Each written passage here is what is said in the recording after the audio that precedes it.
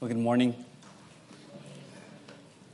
Before we look to God's Word together, I want to begin by giving you the most recent update regarding our ministry. As most of you know, I was approached late last year by Berean Mission Church to pastor there, and I would potentially be co-laboring with a very good friend of mine from college at what is a young church plant. As I've shared on several occasions, my initial answer was no, because we had no intention of leaving whatsoever. But it wasn't until after the holidays in which we received much counsel from pastors and family and talking with the elders here, and we began praying much about this ourselves. God opened our hearts to this opportunity, and we felt that God was leading us in this direction. And so in January, we made what was one of the most difficult decisions as we pursued this opportunity. You know how much that I love you. You are our family. And I've been with you for almost 8 years now, and you have made this time so good for us. But we know and we strongly believe that it's not about being comfortable. It's about being where God calls us to go. It's about doing His work. It's about the kingdom of God. We saw that there was a greater opportunity for gospel work to be done there at that church and to help build up this young church of believers at Berean and to come alongside a friend in need in the process. And so for the last 3 months, I've been candidating there, and I finished the last of my responsibilities this past week, and the members officially voted me in.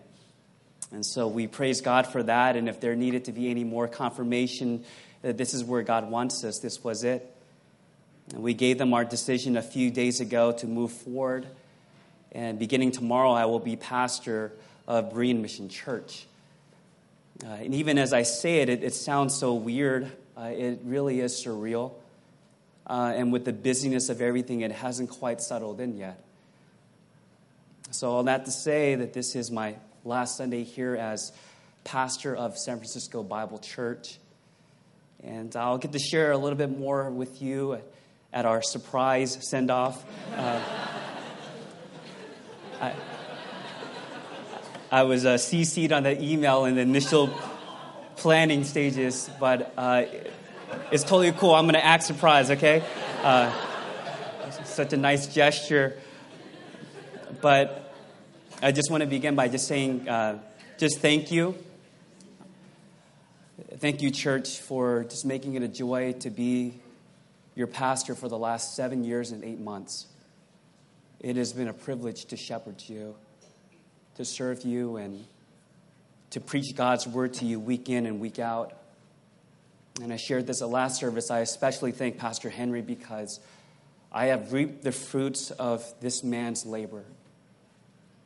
That our brother and pastor has made it so easy for me to preach because I preach from a pulpit where the Bible has been taught faithfully week in and week out, and I do it to a people who love God's word. This is a grace that I don't deserve. And so I thank you, church, for receiving the word as you've done over the years. And I say with the Apostle John that my greatest joy is that I see you walking in truth. And I see that in your life, that it's more than just about hearing the word, but it's about you wanting to live it out. So I will miss you dearly. And I will miss standing here each week opening the scriptures to you. But even as I share that this morning, this isn't about me. It's not about us moving on. It isn't about SFBC. It's about Christ. And I have the privilege, once again, to point you to Him through His Word. And so I invite for you to take your Bibles and turn with me to the Gospel of Matthew, chapter 14. Our text is found in verses 22 to verse 33. And when I was thinking about what to preach on, I was drawn to this story. And as I began reflecting on it, it ministered to my heart. And I believe that it will for you as well this morning. So I want to go over this familiar story with you and begin by reading for us the text of God's Word. And so if you would, please stand with me at the reading of God's Word in reverence and honor of it. Matthew 14, beginning in verse 22. This is the Word of God. Immediately he made the disciples to get into the boat and go before him to the other side, while he dismissed the crowds. And after he had dismissed the crowds, he went up to the mountain by himself to pray. When evening came, he was there alone. But the boat by this time was a long way from the land, beaten by the waves, for the wind was against them. And in the fourth watch of the night, he came to them walking on the sea. But when the disciples saw him walking on the sea, they were terrified and said, "It is a ghost." And they cried out in fear. But immediately Jesus spoke to them, saying, "Take heart, it is I. Do not be afraid." And Peter answered him, "Lord, if it is you, command me to come to you on the water." He said, "Come." So Peter got out of the boat and walked on the water and came to Jesus. But when he saw the wind, he was afraid, and beginning to sink, he cried out, "Lord, save me." Jesus immediately reached out his hand and took hold of him, saying, "O you of little faith, why did you doubt?" And when they got into the boat, the wind ceased. And those in the boat worshipped him, saying, "Truly, you are the Son of God." Let's pray. Father, we come before your word now, and we ask that you would speak to us. Lord, we pray that you would minister to each and every heart that is here, that you would show us more of Christ, and that, Lord, that we would be more like your Son in the process. And so, Lord, we pray that you would be honored and glorified in this time. Speak through me, this weak and imperfect, this frail vessel, and use me, Lord, to proclaim your word. We pray these things in Jesus' name. Amen. You may be seated.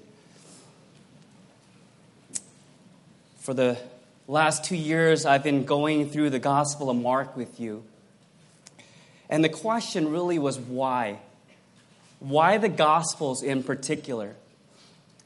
And early on, I shared with you a quote from J.C. Ryle that really captured my heart for why we were in the study we were. And I want to share that with you again this morning. And this is what J.C. Ryle writes. He says, quote, "It would be well if Christians studied the four Gospels more than they do. No doubt all Scripture is profitable. It is not wise to exalt one part of the Bible at the expense of another. But I think it would be good for some who are very familiar with the epistles if they knew a little bit more about Matthew, Mark, Luke, and John. Now, why do I say this? I say it because I want Christians to know more about Christ. It is well to be acquainted with all the doctrines and principles of Christianity. It is better to be acquainted with Christ himself. It is well to be familiar with faith and grace and justification and sanctification. They are all matters pertaining to the King.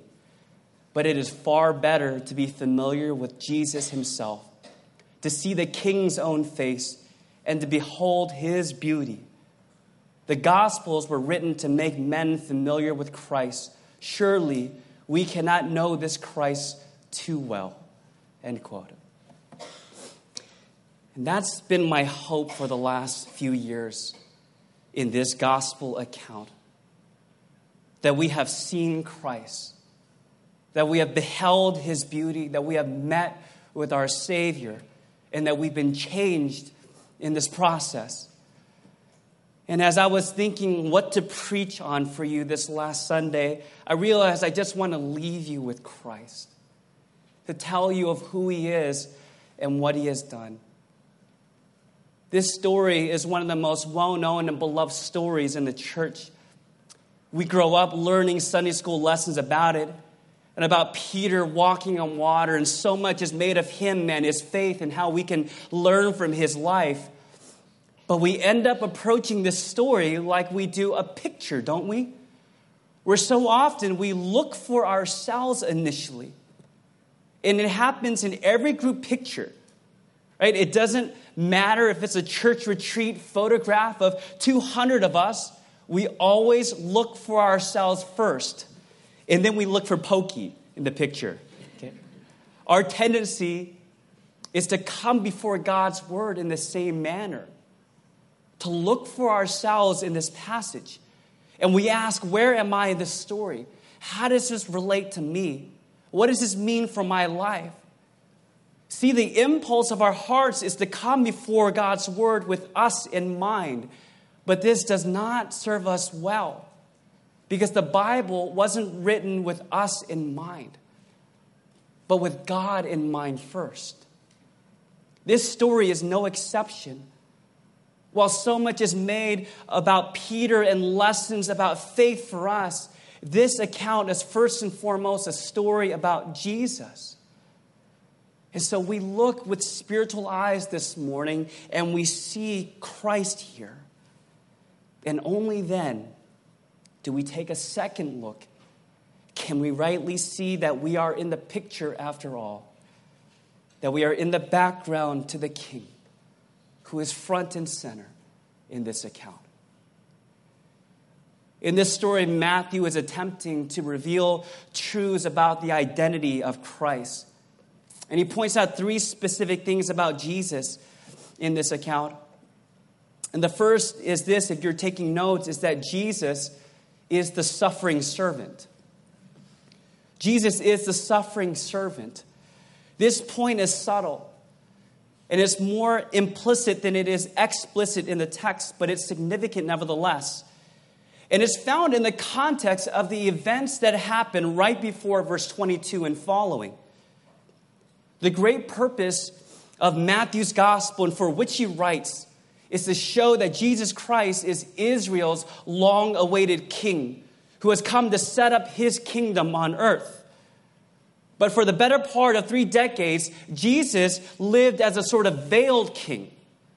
The sovereign of the universe who walked amongst his people, walked unrecognized, hidden and yet in plain sight.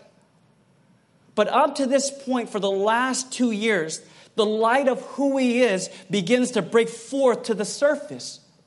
For 2 years up to this point, Jesus had been revealing that he was the Christ, the Son of God, the King who has come with the promised kingdom. For 2 years, he had been demonstrating that truth with his authority, with mighty works, with powerful words. And as people began to see this, they followed him with great hope that their king has come.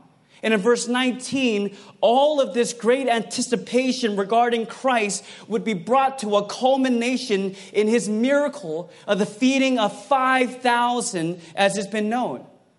A number that was actually closer to 20,000, some 30,000, including women and children.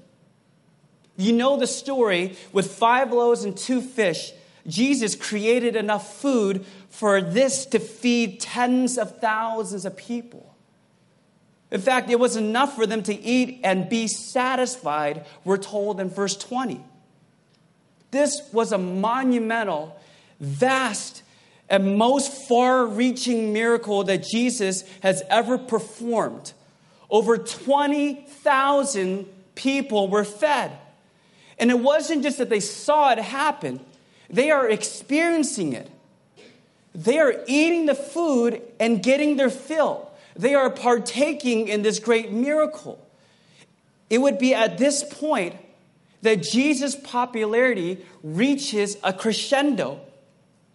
For 2 years, his ministry had been on the rise, and he had been proclaiming and healing and casting out demons. But this excitement has come to a climax. There was a fever pitch among the people as they saw the power and the wisdom and the compassion of this man, this Jesus of Nazareth that they've been following. They thought that this was the one who they've been waiting for. And so John tells us that in his gospel, that at this moment, they were going to make Jesus their king, it says, by force. They were going to press this crown upon him right then and there, and they would be for him, and they would follow him. See, they wanted Jesus to be the sort of military king. Jesus would be the one, they thought, to deliver them from Rome. And this feeding of the multitudes fed this idea, because when they saw his might, they knew their military leader had come onto the scene. They were saying, this is the king.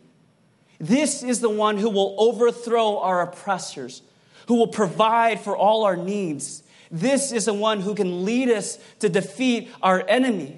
Jesus, we want you to be our king, and we will go with you, and we will be under your rule. And you can imagine the excitement of the apostles who are with him. They were thinking, this is it.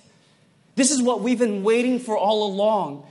The people finally recognize that Jesus is the king. They've seen his works, and they're now going to crown him as king, and this mighty kingdom will be set up. Their hopes had reached the highest point, and it looked like it was going to happen. That our Lord had done it. That he had won the people, and he now had 20,000 plus people at his disposal. But Jesus knew their hearts. And he knew that the kind of king the people were looking for had nothing to do with the kind of kingdom he had come to bring. And so what does Jesus do? This brings us to our text.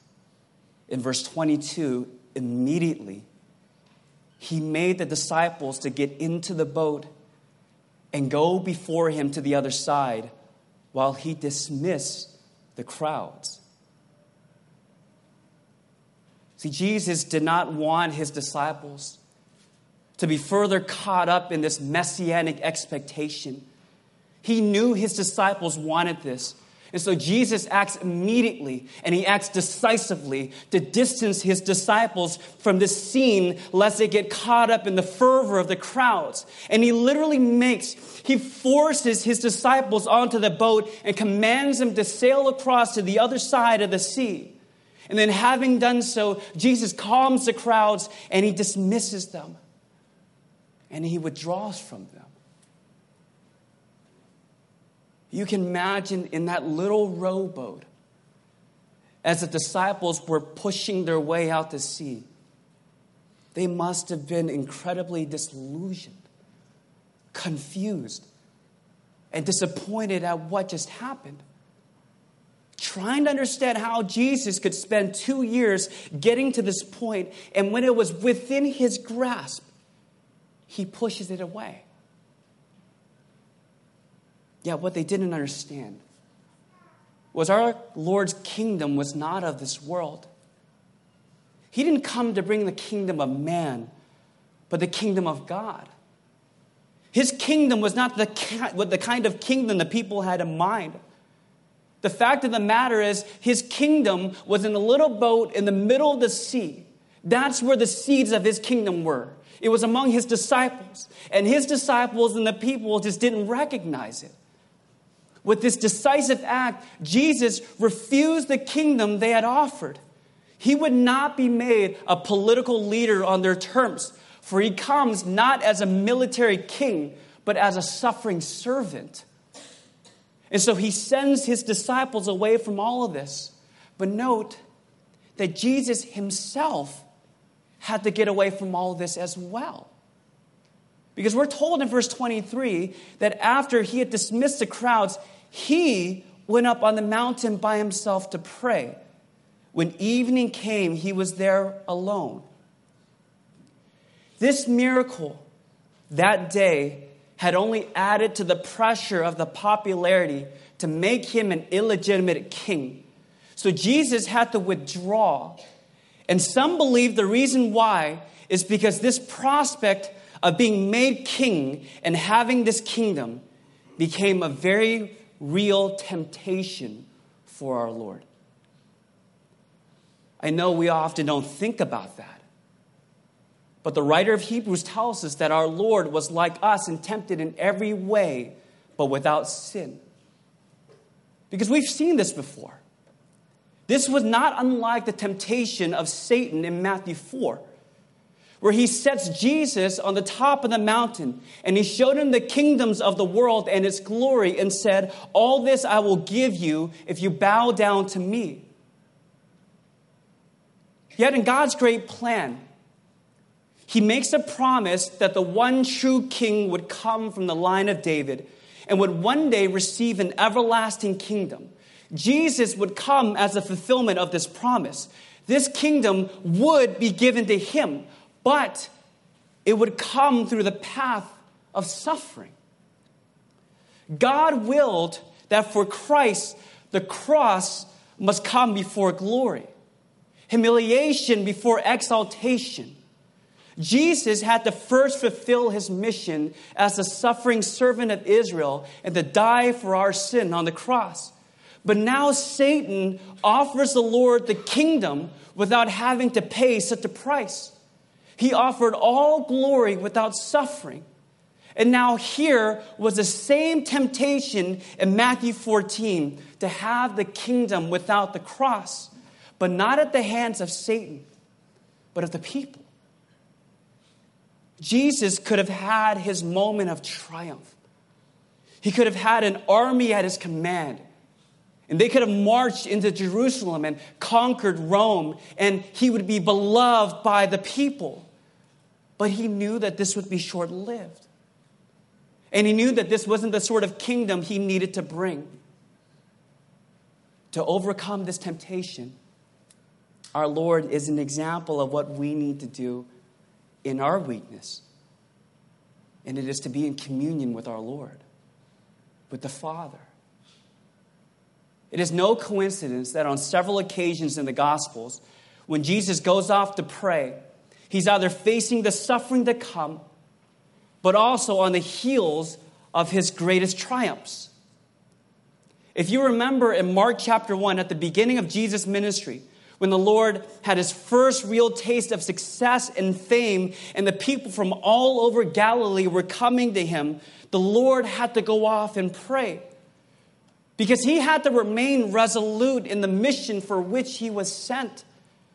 Jesus had to regularly remind himself that he comes as the suffering servant, that he was here to please the Father and not the crowds, that it was his will be done, that the cross must come before the crown. The temptation was Jesus could have set up the kingdom there in Galilee for the people to enter. But it would not have been the sort of kingdom that sinners could enter for all of eternity. So Jesus chose to withdraw.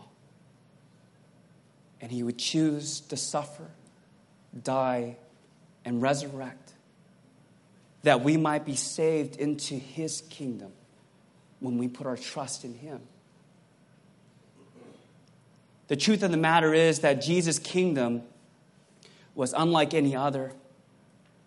Jesus himself knew that the way his kingdom would triumph would not be by defeating the enemy, but to be defeated by the enemy, by dying and rising from the dead for our sin.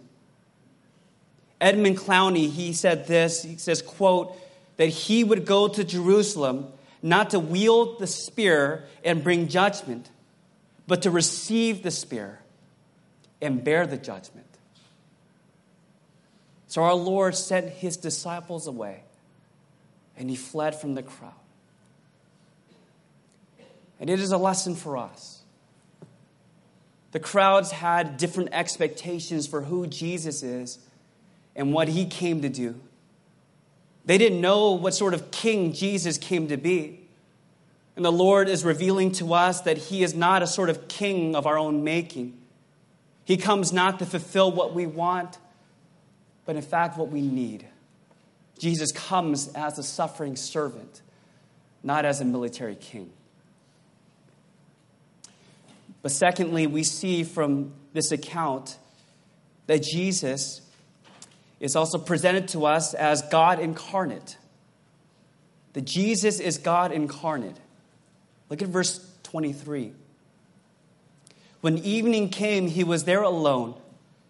But the boat by this time was a long way from the land, beaten by the waves, for the wind was against them. Having withdrawn from the crowds, Jesus went up to the mountain to pray, and the scene immediately shifts back to the disciples. They've been sent away by the Lord to the other side. But we're told that as they attempt to reach their destination, they've made little progress, as they're still a long way away from land. And the reason for this is that they've encountered a storm that's impeded their progress. It's not a life-threatening storm. It's not similar to the one in Mark 4, but the wind is formidable. Their boat is being beat by the waves, Matthew tells us. The rowing is painful. In the NIV, it says that they were straining at the oars. The straining, this word here, is rendered as torment. These disciples were experiencing pain and frustration. They were agonizing as they rode amidst the storm. And this went on for hours into the night.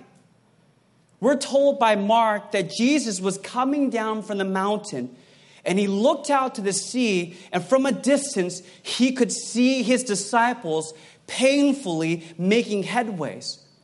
And so in verse 25, in the fourth watch of the night, which is between 3 and 6 in the morning, as our Lord sees these men struggling, he came to them.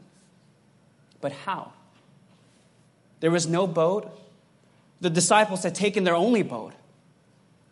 He came to them by walking on the sea. The language Matthew uses here in the text leaves no doubt about what he is saying. He's saying Jesus walked literally on the top of the water. He is above the surface of the sea. He is walking on water. Some of us have tried to explain this miracle away naturally, saying that this was maybe some optical illusion. See, but these fishermen have grown up on this lake. This is their livelihood, and they know what they see. They would not be fooled. Others have said that Jesus is actually on the shore, or that he is on some sandbar. But the text tells us they are in the middle of the sea. They are not confused by what is happening. This is nothing short of an absolute miracle. And I need to emphasize that this is a historical event, not just some story. It actually happened. It is real. Jesus is walking on the sea, not under it, not wading through it, but on it. No human does this. And I know that we've all tried to some extent. The closest that we may get is maybe able to run. We might be able to run fast over water. Some of you may be able to water ski barefoot. You may be able to skate on ice, but you can't walk on water. And we know this. At times, we've become so familiar with this story that we fail to recognize the significance of what's going on. See, this is more than just a casual stroll on the sea. This isn't like Jesus saying, well, I missed my boat. I haven't created Uber yet, and so I'm just going to walk. I'm just going to walk on the water and go to my disciples. There is more going on. Turn with me to the Gospel of Mark, just one book over. Mark chapter 6. And in Mark 6, Mark makes a comment that helps us understand what's going on here. In Mark chapter 6, in verse 48, this is the commentary that he makes. And about the fourth watch of the night, he came to them walking on the sea. He meant to pass by them. Have you ever noticed that phrase before? Isn't that a little odd? What does that mean? Did he just sort of want to sneak by? Was he just trying to mess with his disciples? Did Jesus want to just come around and, boo, Peter, I got you. You know, is this what he's trying to do? Play games with his disciples?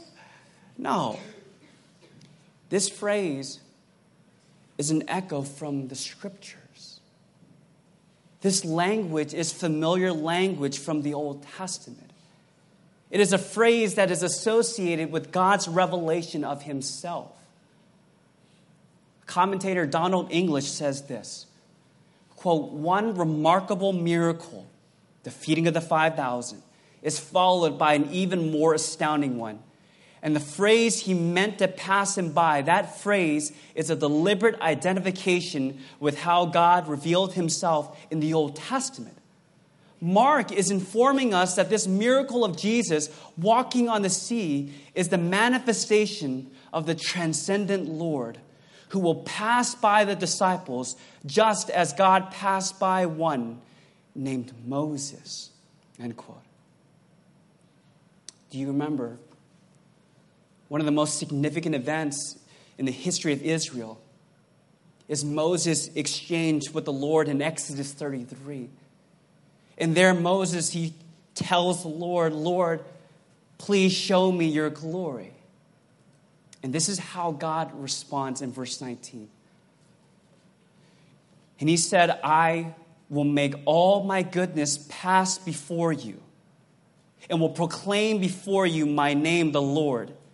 And I will be gracious to whom I will be gracious, and will show mercy on whom I will show mercy."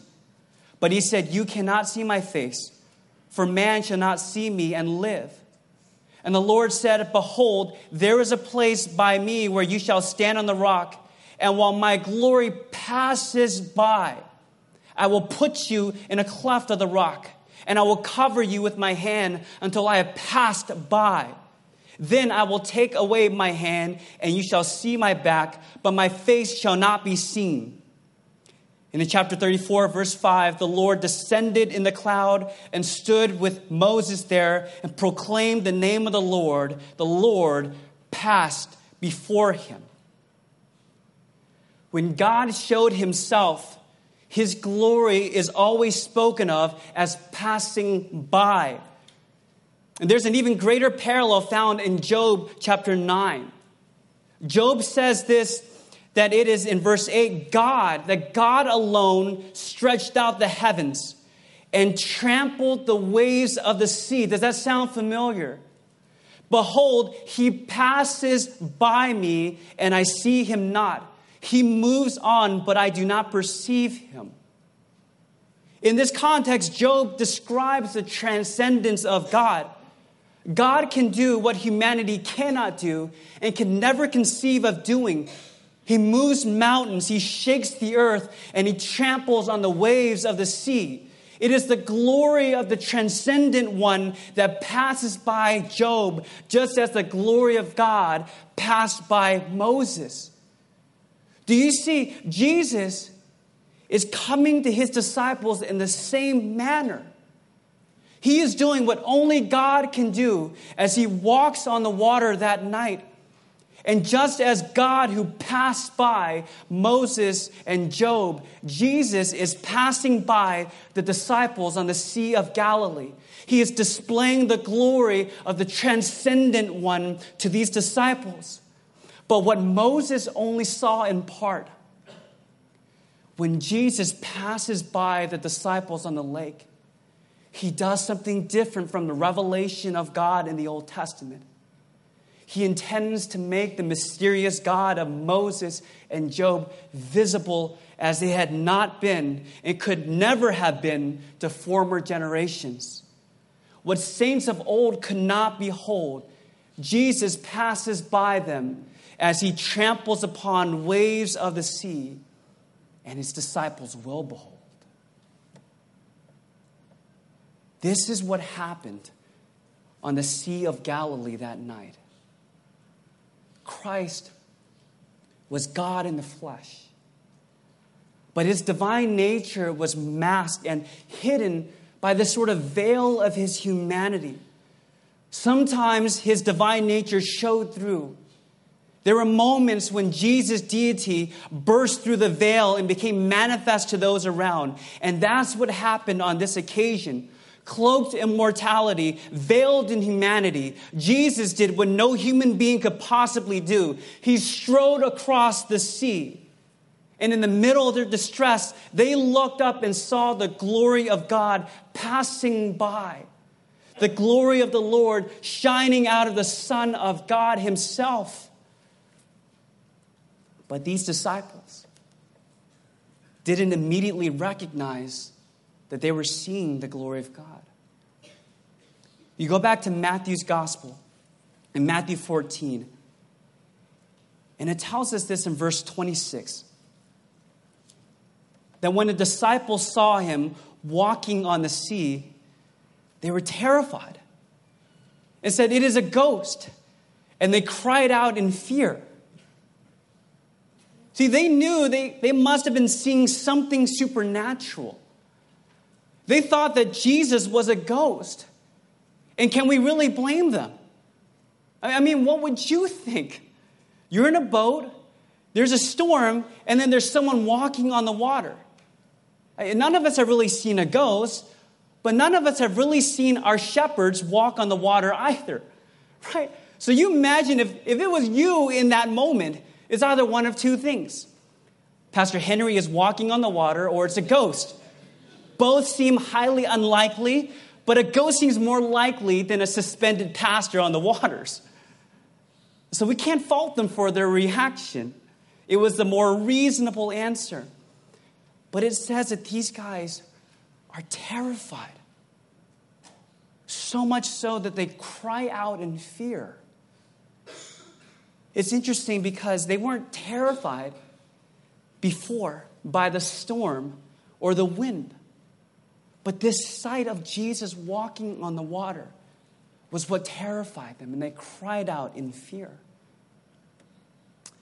Notice how Jesus responds in verse 27. But immediately Jesus spoke to them, saying, "Take heart, it is I. Do not be afraid." Jesus reassured them by identifying himself. You imagine the disciples took comfort in hearing the voice of the Lord, but it was hearing what he said that was significant. He says, "It is I." This little statement is once again rich in meaning. One of the most well-known features of the Gospel of John is the record of Jesus' I am statements. And I know that ETC has just finished their study in the Gospel of John, so you know this. But Jesus repeatedly uses metaphors for himself, that I am the way, the truth, and the life. I am the vine. I am the door. I am the bread of life. I am the good shepherd, and so on and so on. Each time Jesus said, "I am," he was using a unique combination of Greek words, which were ego and me. Both the words ego and me means I am. So it's as if Jesus was saying, I am, I am. See, but this same phrase was used in the Greek translation of the Old Testament, of the Septuagint, to render the sacred name of God in Exodus 3, where our Lord from the burning bush declared to Moses, "I am who I am." And from that point, that became the unutterable, sacred, holy name of God. Matthew here is recording his own I am statement found here in this story. And Jesus is unmistakably identifying himself with God. It is identical with God's self-disclosure to Moses. And this serves once again to demonstrate that Christ was the sovereign Lord. For in walking on the water toward his disciples, Jesus walks where only God can walk. But now he talks only as God can talk. Jesus shows that he is the eternal God, but he is also telling us this as well. Our Lord is God incarnate. There was a third and final truth about Christ found in this passage, and it's that Jesus is our Savior. Jesus is our Savior, and we find it in verse 28, that upon hearing and upon seeing the Lord and hearing his voice, Peter, being Peter, impulsively responds, and this is what he says in verse 28, Lord, if it is you, command me to come to you on the water. I want you to see that Peter's response was not arrogant. It was not showy. He was not trying to show off. In fact, Peter's response was instinctive. It was an act of faith.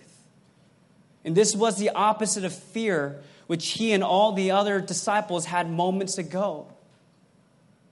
What Peter is doing here was an act of recognition. He saw that it was his Lord. In fact, the word if should be translated since. Since it is you, Lord, let me come to you. The Lord Jesus had evoked recognition in Peter, and Peter was devoted to Christ. He loved our Lord, and he wanted to come to him. You say what you will about Peter, but where Jesus was, Peter wanted to be also. This request was an act of faith.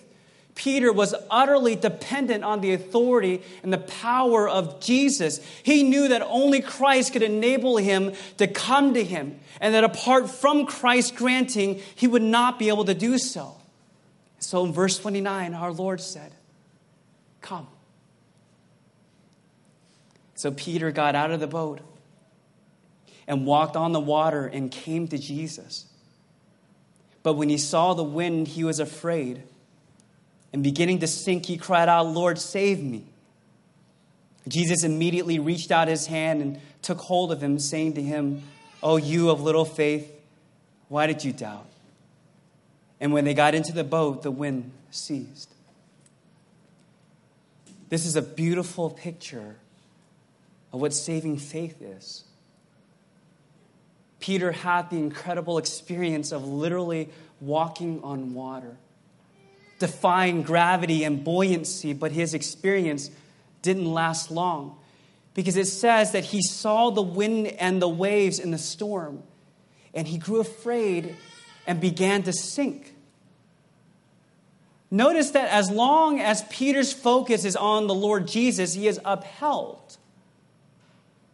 And it has been a timeless lesson drawn from this text for believers of needing to keep our eyes on Jesus amidst life. As long as Peter was directing his vision toward his master, he could walk on water. But in that moment, his eyes turned from the Lord into the circumstances around him, the wind and the waves. Seeing that he is in the middle of the storm, it is then that he begins to sink.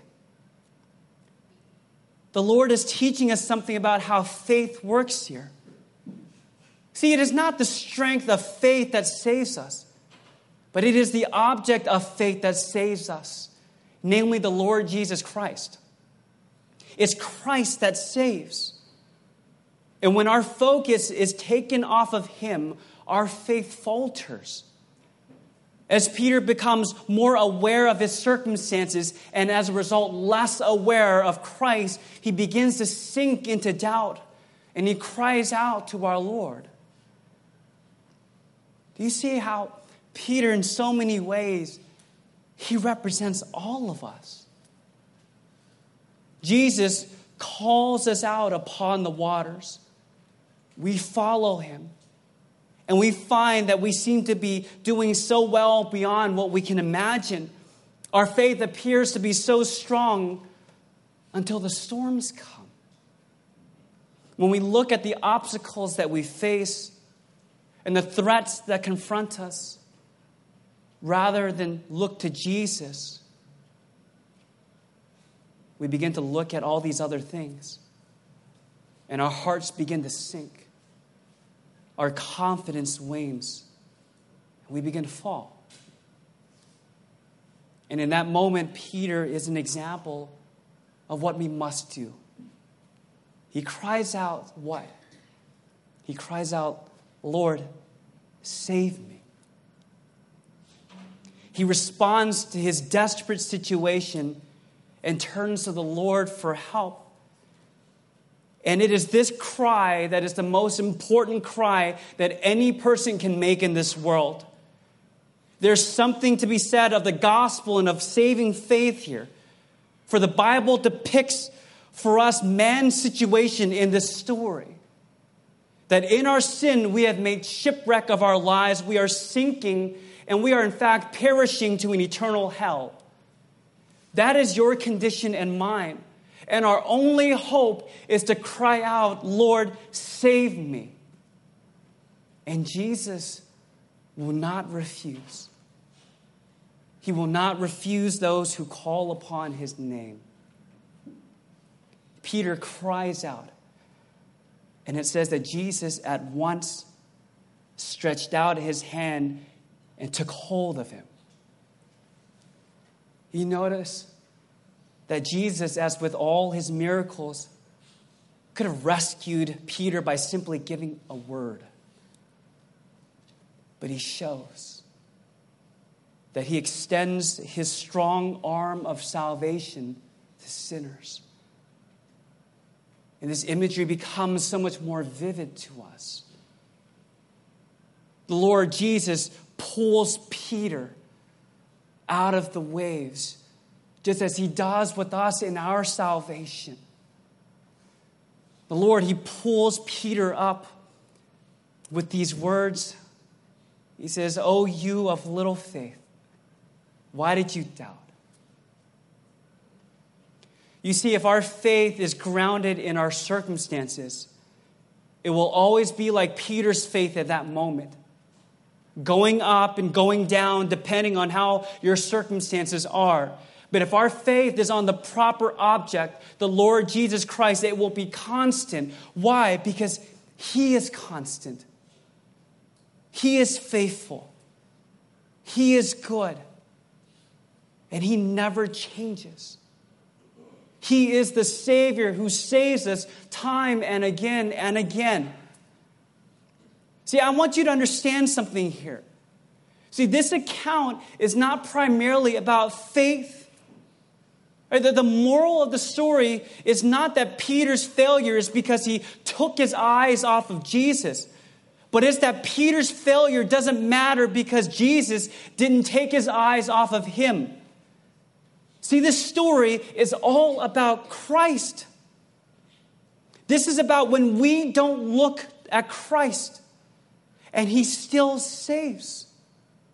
The Lord will still see us from the distance, and he loves us, and he will help us in our time of need because he is the ego eimi. He is the I am.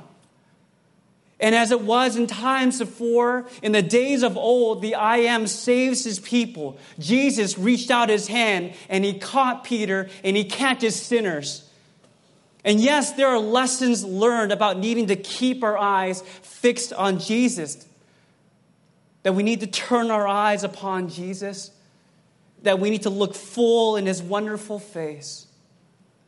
But the accent is on Christ and what he does when, not if, but when we take our eyes off of him. He never takes his eyes off of us. Our Lord keeps his eyes on us even when ours are not on him. You may recall this is the second time that Jesus rescued his disciples during a storm at sea. Both times, Peter uses the same words, Lord, save me. And both times, Jesus responds similarly, you of little faith, why are you so afraid? And then here, you of little faith, why did you doubt? Peter's failure in faith comes as no shock to Jesus, and nor does yours. And it will fail. But just as Peter was sinking, he calls out to Jesus, save me. And Jesus immediately saves. I want you to know that this is where the Lord wants every one of us to be. To come to the end of ourselves, to have us realize that all we have is Christ. And He is all we need. And He is all that will satisfy. You notice Jesus reached down and He lifted Peter up. And then they got into the boat together. But it doesn't say that Jesus picked him up and carried him on his back and into the boat. That means that Peter sunk, but Peter got up on the water and they walked back with Jesus to the boat. Sometimes we miss that. The two of them proceeded into the boat, and it says at that point the wind ceased. And then Matthew ends the story with the effect that all of this had on the rest of the disciples.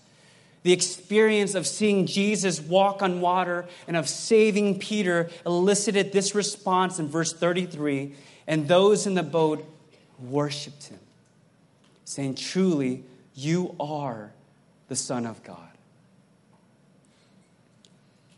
This incident had a profound effect on them. And it caused them to do the only thing they knew to do. Is to worship Jesus.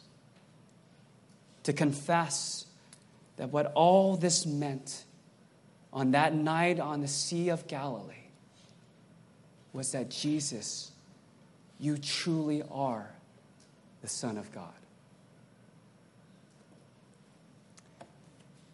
This is what I leave with you, church family. The Son of God. It is to show you Jesus time and again. It is a bittersweet day for me.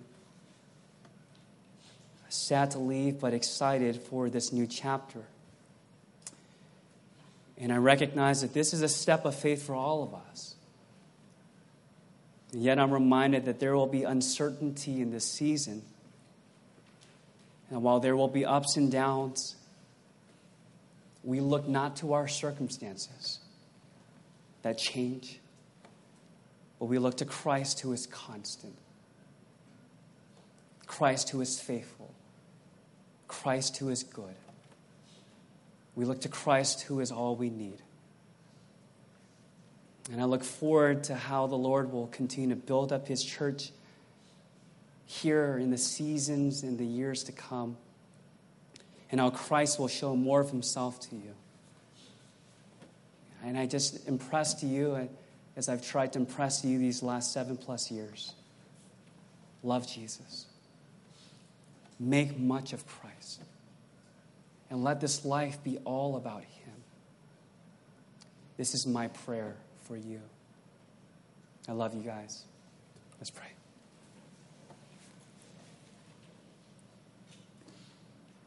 Father, we thank you for your Son, Jesus Christ, the one to whom we look again to this morning, the one who is able and powerful and mighty, who comes to His people in the time of their need. And in fact, Lord, we know came in the darkest of night, who saw us in our helpless estate and suffered and died in our place that we might then know your grace. And it is the cross that reminds us time and again that you are the one that we need to look to amidst the uncertainties of life. And there is much uncertainty to come. And at times, Lord, we know that you lead us to situations where we will move into the unknown. You will bring us to the end of the rope and remind us once again that you've been there all along.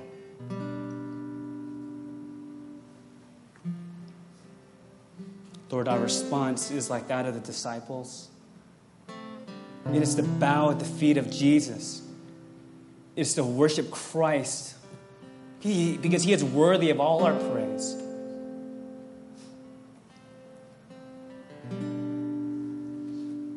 It is to be reminded, Lord, that we are to follow you, that we are to trust you, We are to go where you will have us go. But Lord, that you will give us grace for the path that you set. And so, Lord, we thank you again for this morning and for allowing us to see Christ again, to meet with him. And let us, Lord, walk away from here saying with our lives that Jesus is all. Be glorified, we pray. In Jesus' name, amen.